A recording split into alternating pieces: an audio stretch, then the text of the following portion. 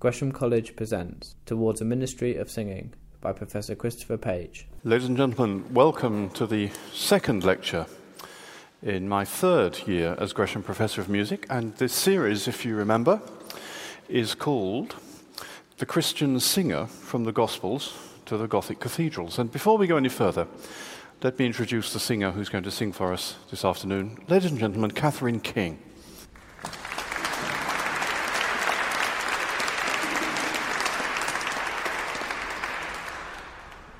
Well, I begin by taking you down the stairs into one of the Roman catacombs. This one runs under the old Via Latina. Now, some of you, I'm sure, have made a journey like this before, so you know what to expect. The air becomes increasingly chill and dank as we descend. The earth under our feet is hard and flat, trodden by centuries of pilgrims and, of course, robbers and thieves. The corpses have long since been removed from those very narrow niche on the walls, so they're empty. A thin cable feeds a few electric bulbs. The light they give is, of course, very feeble, but it's enough to save us from the terrors experienced by St. Jerome in the 4th century when he was still a boy and went down into one of the catacombs. Here and there, he recalls, a little light is sufficient to give relief, but the very silence fills your soul with dread. Well, we're making our way into part of this particular catacomb that remained undiscovered until 1911. Suddenly, we find ourselves before the painting that you can see on the first page of your handout. It commemorates a young man named Trebius Justus, and he appears at the summit of the picture seated between his parents. And they're holding a cloth displaying items of plate, perhaps they're offerings to a local church. The very lowest stage of the painting emphasizes the family's prosperity again by showing Trebius inspecting baskets of produce from the estate brought by various slaves, as you can see. In the middle range of the picture, he appears with a codex. That is a book constructed, of course, from sheets of papyrus, normally, or papyrus, bearing text. And other materials for reading and writing appear around him, floating in the air, so to speak. A book appears to his right, its page is open. There's a large rectangular chest for books, 2 pen cases, and a round basket for scrolls. Well, today, my subject is the rise of a Christian ministry of singing. Now, by that, I mean the formal appointment of one or more people to sing in services of worship within at least the greater churches, which often means the cathedrals, by virtue of their fitness for that task and the common desire of all to have it done correctly and well. And what I'd like to suggest to you, what I want to try and put across, is that the charge of being a singer, the charge of singing, grew out of an earlier charge or ministry of reading, supported by just those skills that the picture of Trebius Justus celebrates. Then they are the fundamental pillars of a Roman education: grammar, Latin, rhetoric. So this means that the roots of Christian singing, viewed as an office, lie with the emergence of Scripture. That's to say, an established body of texts for an appointed reader to read. Now, you can see from the picture of Trebius Justus and how remarkable it is that this rather fine painting lay in the darkness for so many centuries before being rediscovered. You can see from that picture that rich Christians in Rome were not expected to abandon their wealth, their lands, and their traditions for a life of voluntary poverty. Many did, but they weren't expected to. But you can also see from that picture what the ability to read and write meant to those same wealthy people. Their studies in grammar and rhetoric, on which many a career, of course, in public office was based in the Roman world, their ability with those literate skills were as important as their precious tableware, their slaves, or their fertile estates. So we begin with Scripture, the New Testament, and the question of how that canon of texts emerged. As you can imagine, the question has attracted a very great deal of interest and attention for generations. And so has the related matter of whether any written record was made of the sayings of Christ during his own lifetime, which would presumably have been in his native language of Aramaic, which can now be glimpsed behind the Gospels or even reconstructed. Attempts have been made, of course, to reconstruct a kind of pre-gospel set of sayings of Christ. It seems to me that the core date to fix in our minds as we investigate this ultimately fascinating, I think, but complex topic, the core date is 200 AD, the verge of the 3rd century. By that time, the sayings of Christ had been circulating in a tradition that was still in some respects fluid for the best part of 200 years. Not, of course, generally in Christ's native tongue of Aramaic, but in Greek. They were continuously repeated and refashioned in the sermons delivered by the president of the worship assembly, or as we would now say, the priest. The tradition was made and remade in the community's presence. Everything one heard was believed to derive, by the faithful anyway, in a sequence of face-to-face exchanges from the voices of the apostolic generation and ultimately from the voice of Jesus of Nazareth himself. At first, there was no need, really, for a text. And I can imagine that many of the first Christians would have agreed with the early author who said, in a slightly different context, I did not imagine things out of books would help me as much as the utterance of a living and abiding voice. Anyway, before we go any further, let's hear another kind of living and abiding voice. I've asked Catherine to sing a large part of the psalm Deus venerunt. You don't have the text on the handout, by the way. Deus venerunt gentes. O God, the holy temple is defiled. The heathen has laid Jerusalem on heaps. And the psalm will provide, as a psalm provided in my first lecture in this series, a necessary reminder of the simplest and perhaps the most ancient form of psalmody, recitation on the single pitch with the occasional inflection. Deus venerunt gentes in hereditatem tuam, holuerunt templum sanctum tuum, posuerunt Jerusalem in pomorum custodia, posuerunt motis in sevorum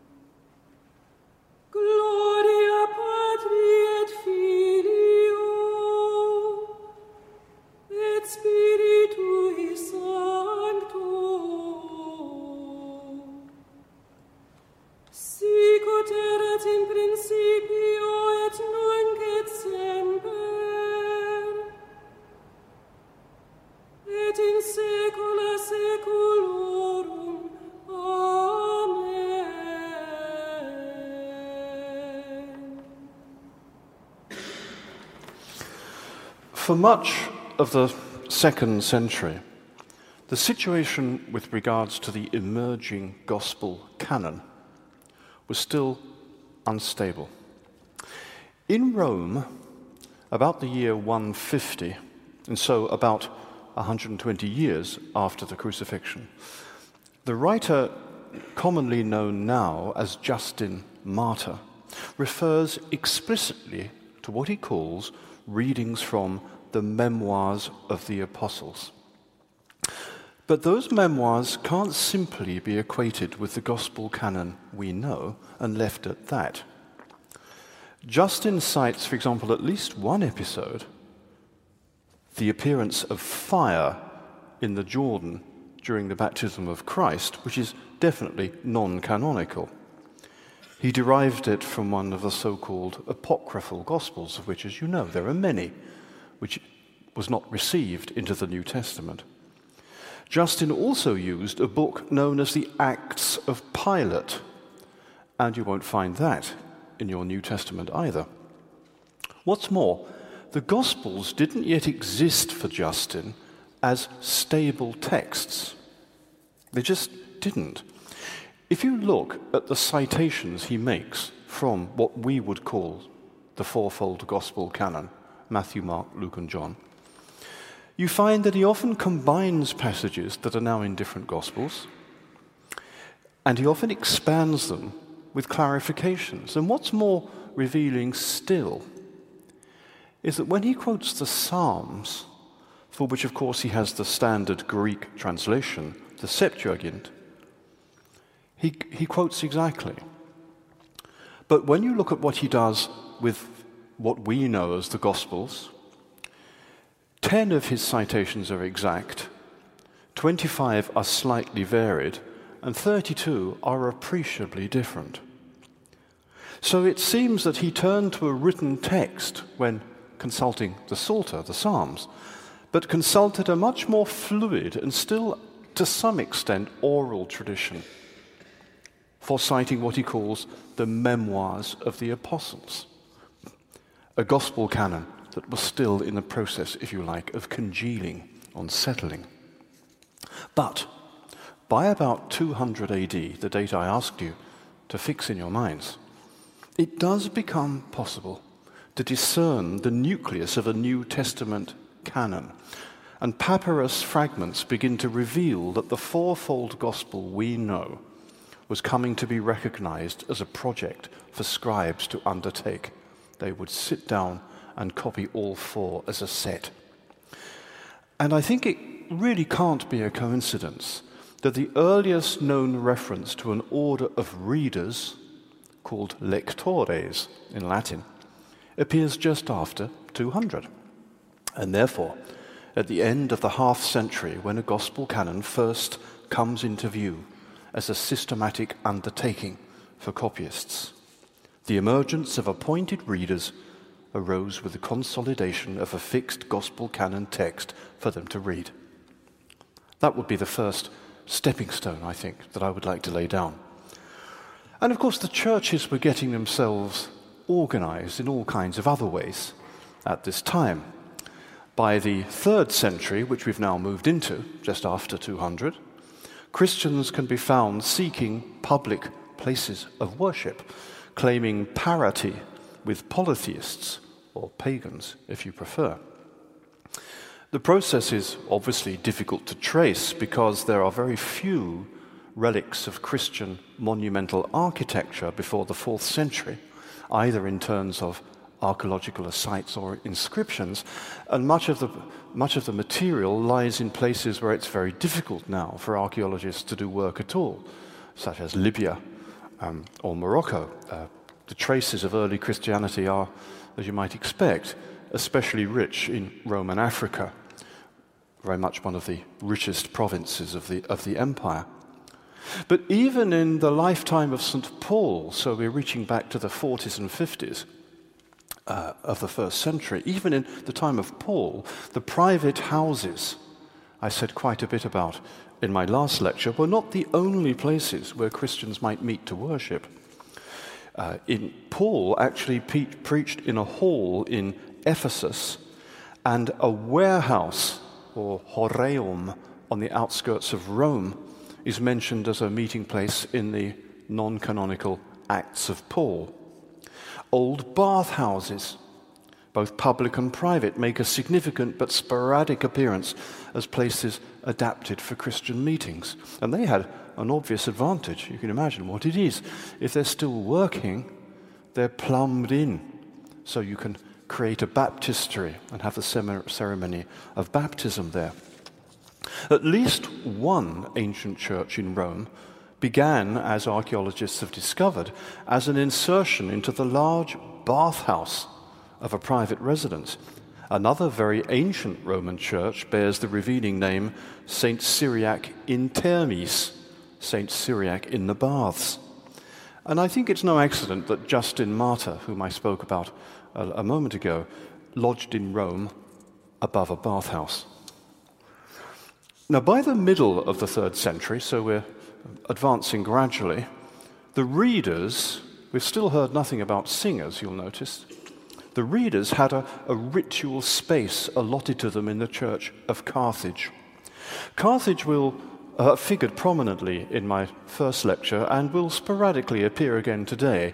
It is one of the great churches of the late Roman world, and in some ways is a core place for the Latin church, rather like Rome. It is a major center. One can easily forget the importance of Roman Africa. I've known a number of historians of early Christianity who have made this same point. It is easy to forget the importance of that Mediterranean littoral of Africa in the Roman world. So much of what I have to say today will take us to Africa, to Tunisia, in fact. In 2 of his letters, Bishop Cyprian of Carthage twice mentions the reader's platform, or dais, akin to the raised platform for magistrates, orators, or judges. There, says Cyprian, the reader is easily seen by the brethren. In another letter, Cyprian compares the reader to a light, which will be placed high on a candelabrum, readily seen by all, and illuminating the room.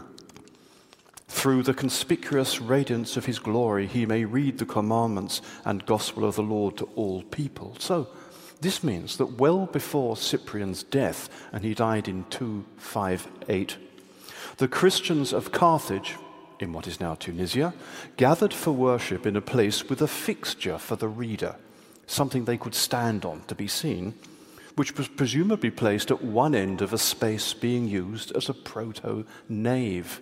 We're talking about just the kind of structure that we have here at this moment. People in a nave looking at someone who is raised and reading.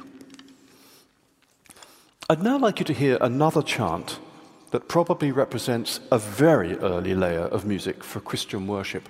You will all have heard of it. It's the Te Deum.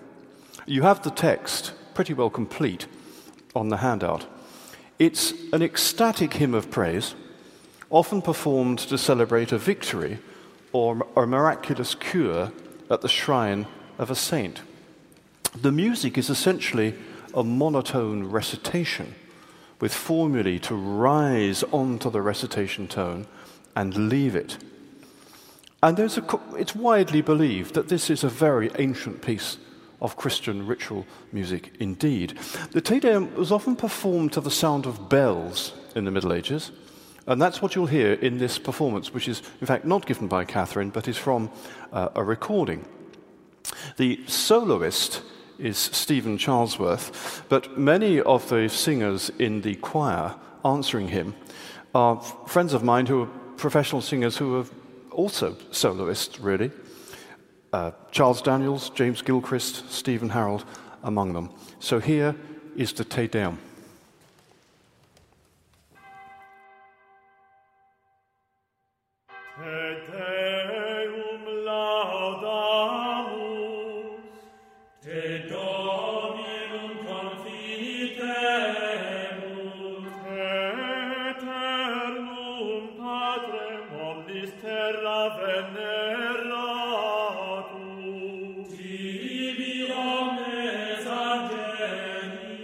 Tibi sed et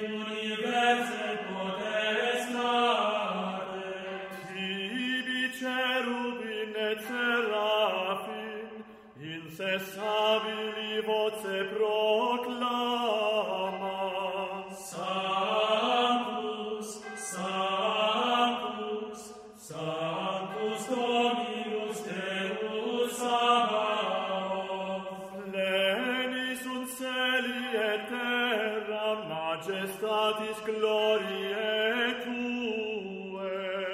Te gloriosus apostolorum chorus. Te prophetarum laudabilis numerus. Te martyrum candidatus laudat exercitibus. Te per orbem terrarum sancta confitetur ecclesia. Patrem immense majestatis. Venerandum tum verum et unicum Filium. Sanctum quoque Paraclitum Spiritum. Tur ex gloriae Christe, tu Patris sempitermus es Filius. Tu ad liberam suscepturus hominem, non horruisti virginis uterum. Tu de victum mortis aculeo, aperuisti credentibus regna celorum. Tu ad dexteram Dei servus in gloria Patris. Judex crederis esse venturus. Te ergo quesumus tuis fabulis subveni, quos preciosos sanguine redebisi. Eterna fac, cum sanctis tuis gloria numeraris. Salvum fac populum tuum Domine, et benedice hereditati Tue, et regeos, et extolle illos usque in aeternum. Per singulos dies benedicimus Te, et laudamus nomen Tuum in saeculum, et in saeculum saeculi. Dignare Domine Deisto, sine peccatum nos custodire. Miserere nostri Domine, miserere nostri.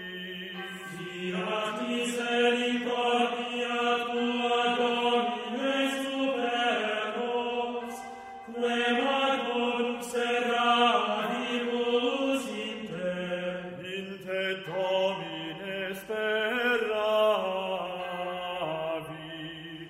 non confunda in eternum.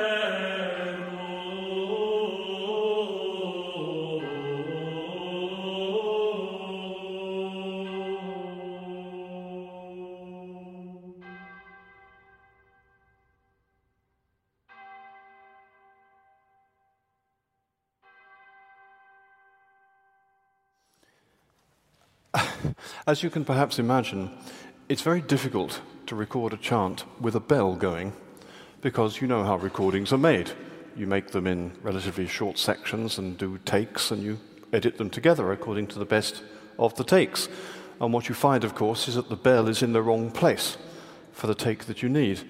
So I have to tell you that in that recording, the bell was sounding 45 years before the singers, because the bell comes from a sound recording from the archive, and the singers were recorded in the 1990s. And great fun we had doing it, too, I can tell you.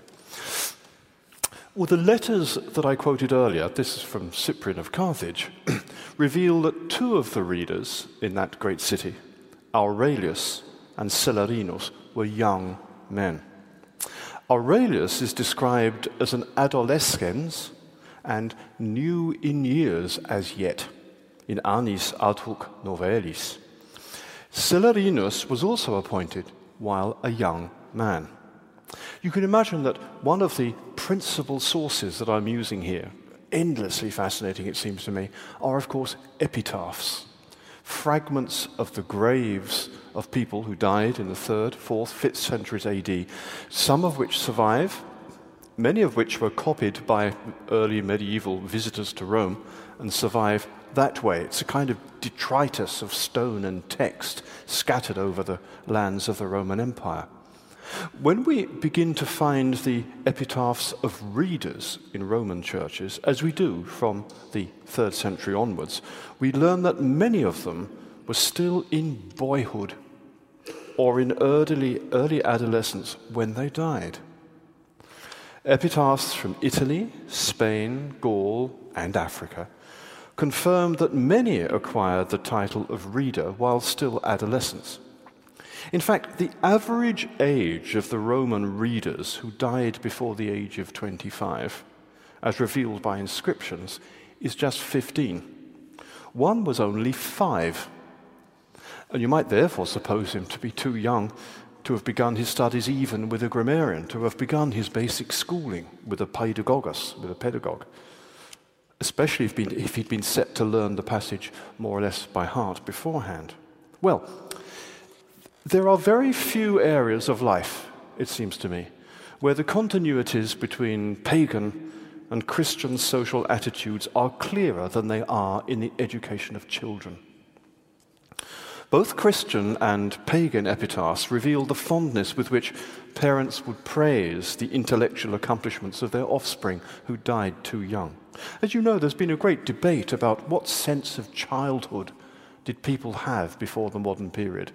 What awareness did people have that these little creatures were not just adults waiting to happen, but formed a particular state, if you like, of imagination and intelligence requiring a particular response? Anyway, these epitaphs very often commemorate, I quote, a conspicuously educated young man. They honor a boy who was, and I quote, remarkably clever and able in his studies. Or they commemorate a youth who was outstanding in learning and wise beyond his years. Your handout shows the sarcophagus of M. Cornelius Statius from about 150 AD. You can see it at the bottom after the Te Deum. You have that there. What you can see is that on the left, Cornelius is being fed, breastfed, while the father looks on, holding in his left hand a scroll to suggest the intellectual contribution he will later make to his son's development. The father is then shown again holding his son, followed by a representation of the boy, now much older, driving a small chariot pulled by a goat. And in the last scene, the boy declaims his lesson before his seated father. Perhaps it's a passage from Virgil or from Cicero. And I like to think that the image with which we started, of the Christian Trebius Justus surrounded by text and pens, is a Christian equivalent. Why was the task of declaiming the most exalted documents of the faith, the Holy Scriptures, entrusted to boys, or at best to young men, holding in fact one of the lowest clerical positions? To be a reader is only a little bit above to be a gravedigger or a doorkeeper. Well, there's one very simple, obvious answer, and I'm sure you thought of it before I asked the question. Clergy began their careers at the lowest rung of the hierarchy and then ascended as high as their abilities or their patronage could take them. And this was eventually what happened throughout the Christian West. There was a hierarchy. You began at the bottom and you worked your way up through promotion. And there were obvious advantages to ensuring that the lowest grade of clergy, let's say a reader, would impose exacting duties of scriptural reading and study upon new entrants to the clerical life. There was no better way to train receptive minds, still of an age to be schooled, than with the weekly task of working through a biblical passage with a teacher, looking to the sense, marking it up, thinking about the grammar, all in preparation for giving a reading. But I don't think that's the whole story. Surely it was also the sound of youthful voices that mattered to the Christian communities. The rulings of early Christian councils sometimes insist that a reader should continue to the age of puberty, but no further, at which time they should either marry or be induced to live in perpetual continence. A recent historian of childhood in early Christianity, a very fascinating subject which has been attracted a lot of attention recently, I think may be right to suggest that, and I quote her, the extreme youth of certain readers suggests that it was the child's voice rather than any reading skills that was valued in this context. The same might be said for another proposal that, and I quote, in the early church, the holy innocence which we nowadays ascribe to choir boys rested on boys who were reading God's word aloud to their audience. So it was perhaps considered especially appropriate, strange though it may seem now, to have the Gospels voiced by a candid and even artless voice that was not darkened, or in the most strict sense of the word, deepened, by the beginnings of a sexual identity with the onset of puberty. Indeed, a Christian commitment perhaps allowed many parents to hear the voices of their male children as they read aloud in a new way. They ceased to hear those boyish voices as a promise of what might be won, parents hoped, in later life of public office, for which rhetorical skills were essential. Instead, they began to hear those same voices as an expressive testimony to what was already possessed and might, parents feared, be all too readily lost, a simplicity and sexual innocence. We sometimes actually find this inscribed on the tombs of readers. In the year 384, a reader named Leopardus died aged 14 and was commemorated for his wondrous innocence. In Gaul, a reader named Tigridius, year of death unknown, was remembered as a chaste boy. Another named Severus was an innocent reader.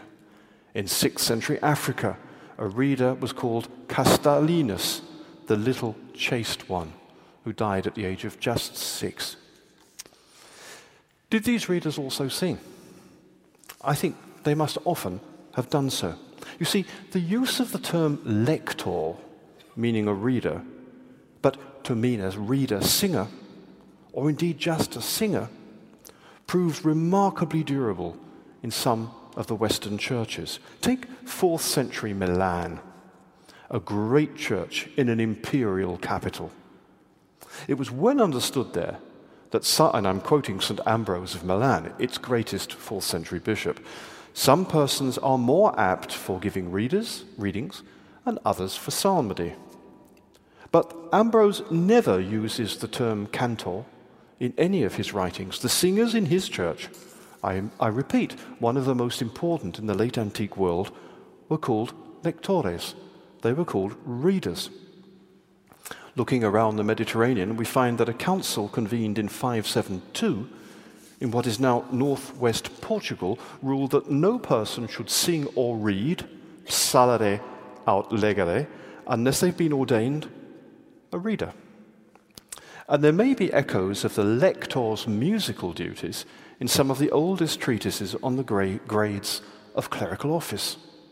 One of them, in existence by 700, requires the reader to sing the lections, lectiones cantare, where the intended meaning of cantare may indeed be musical. Well, for reasons that will become clear, it's now time to hear a chant that goes well beyond the form of monotone recitation to a developed melody. This is the Easter gradual Haec Dies, this is the day that the Lord has made. And I've taken it from a manuscript prepared early in the 12th century for use in the Holy Sepulchre at Jerusalem. So what you're hearing is the version of the chant copied in a Crusader manuscript.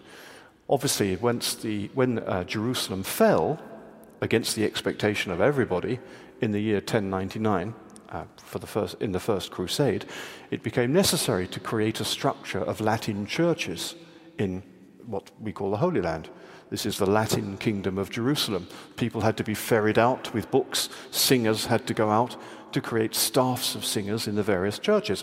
Greatest of all, of course, the Holy Sepulchre, containing both the reputed site of the crucifixion of Christ and his tomb.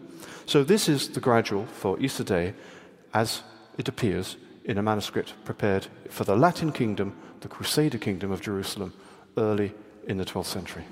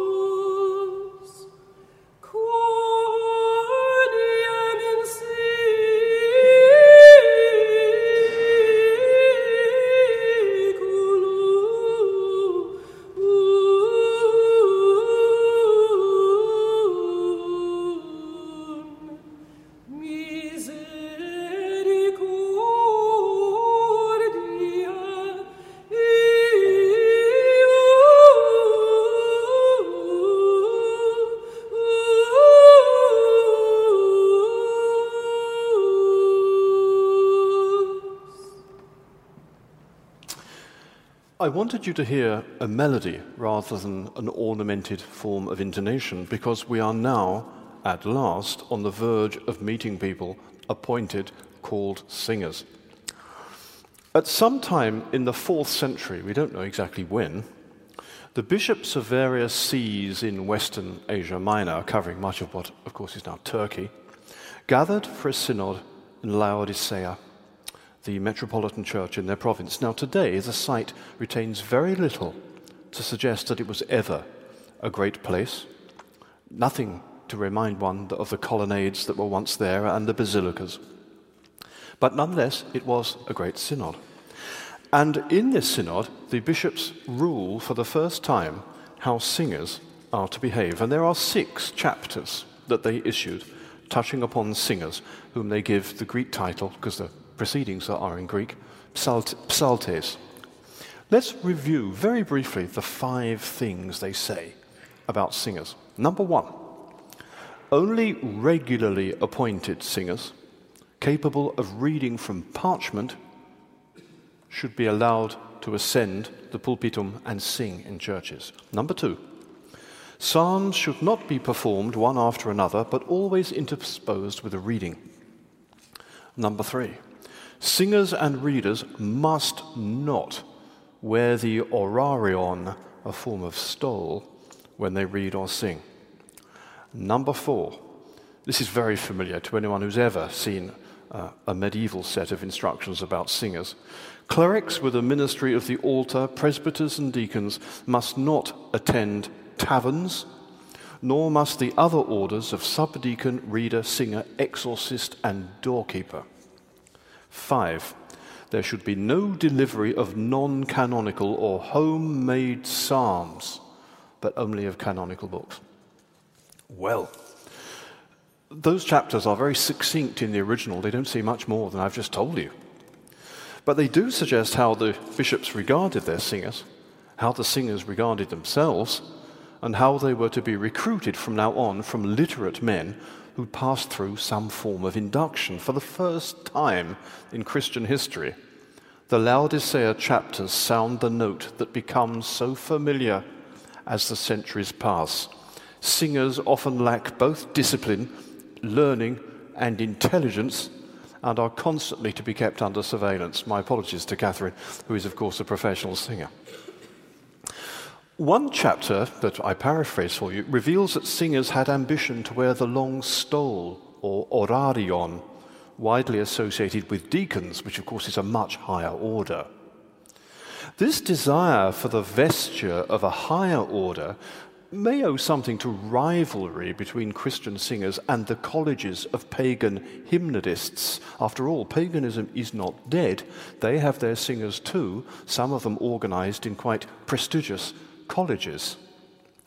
And what's more, though, there's a great concern in the 4th century, at the very last glimmerings, you might say, of the Western Roman Empire. There is a great deal of concern with vesture, both in the military and in the bureaucracy. People are very much concerned with what they wear as a status, as a mark of status and office. The chapter concerning regularly appointed singers intercepts the church, I think, at a crucial moment in its extension of jurisdiction over ritual singers. From now on, only canonical singers are to be inducted into the office of psalmist. Canonical singers. This suggests, doesn't it, that singers had sometimes been admitted hitherto on an ad hoc basis without sufficient vetting of their abilities. From now on, they've got to be able to read from parchment, diptera, and there's no hint, though, of any investigation into their reputation for piety and no apparent scrutiny of their musical abilities. Previously, it seems, singers were selected from a broad constituency that either included illiterates or those accustomed to use cheaper and ephemeral copies of texts, not on parchment, but on papyrus, forming a continuum with amulets, prayers, hymns, financial accounts, and the other papyrus detritus of the late Roman world. Singers from now on have got to be able to construe a written text and divide the words correctly. The texts have to be on parchment, and that sounds like expensive copies of the scriptures to me, perhaps to be inspected by the bishops for their textual accuracy, canonicity, and orthodoxy. They may even be counterparts to the large and handsome manuscripts of the fourfold gospel and other texts that come into view during the 4th century. So, I'd like to close more or less where I began, and that is in one of the great cemeteries of Rome.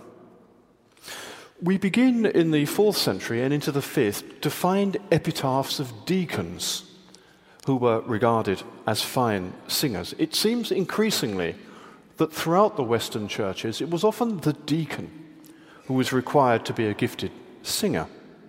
And one mark of the status of these men is that their epitaphs are often in verse. You don't tend to get that with the epitaphs for acolytes, doorkeepers, gravediggers, exorcists, and so on, people at the bottom of the clerical pile. One is the epitaph in verse of a Roman deacon named Redemptus, who was interred in the 4th or 5th century. So finally, we've reached a named person who was the singer, and we even have a sketch of the original inscription, or rather fragments of it, which you have on your handout. The text calls upon the Christian community of Rome, who must be wondering why Redemptus has vanished from their midst, and it's because the kingdom of heaven has suddenly snatched him away. And you can see the text is set out very elaborately in hexameters. I mean, this is verse, this is the meter of Virgil, stringe dolor lacrimas queris pleb sancta redemptum, and so on. This is a verse epitaph in the meter, and indeed, of course, in the language of Virgil. Grief, hold back tears. People of Holy Church, do you seek Redemptus the deacon? The kingdom of heaven has suddenly snatched him away. He put forth sweet honey with nectared singing, celebrating the ancient prophet, King David, with serene music.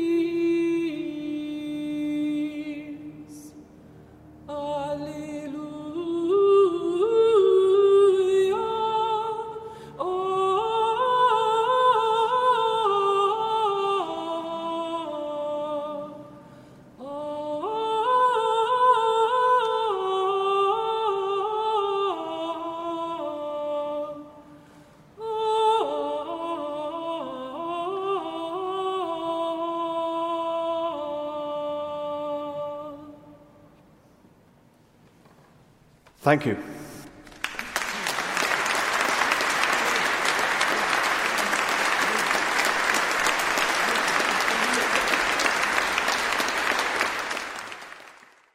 For more information, please go to www.gresham.ac.uk.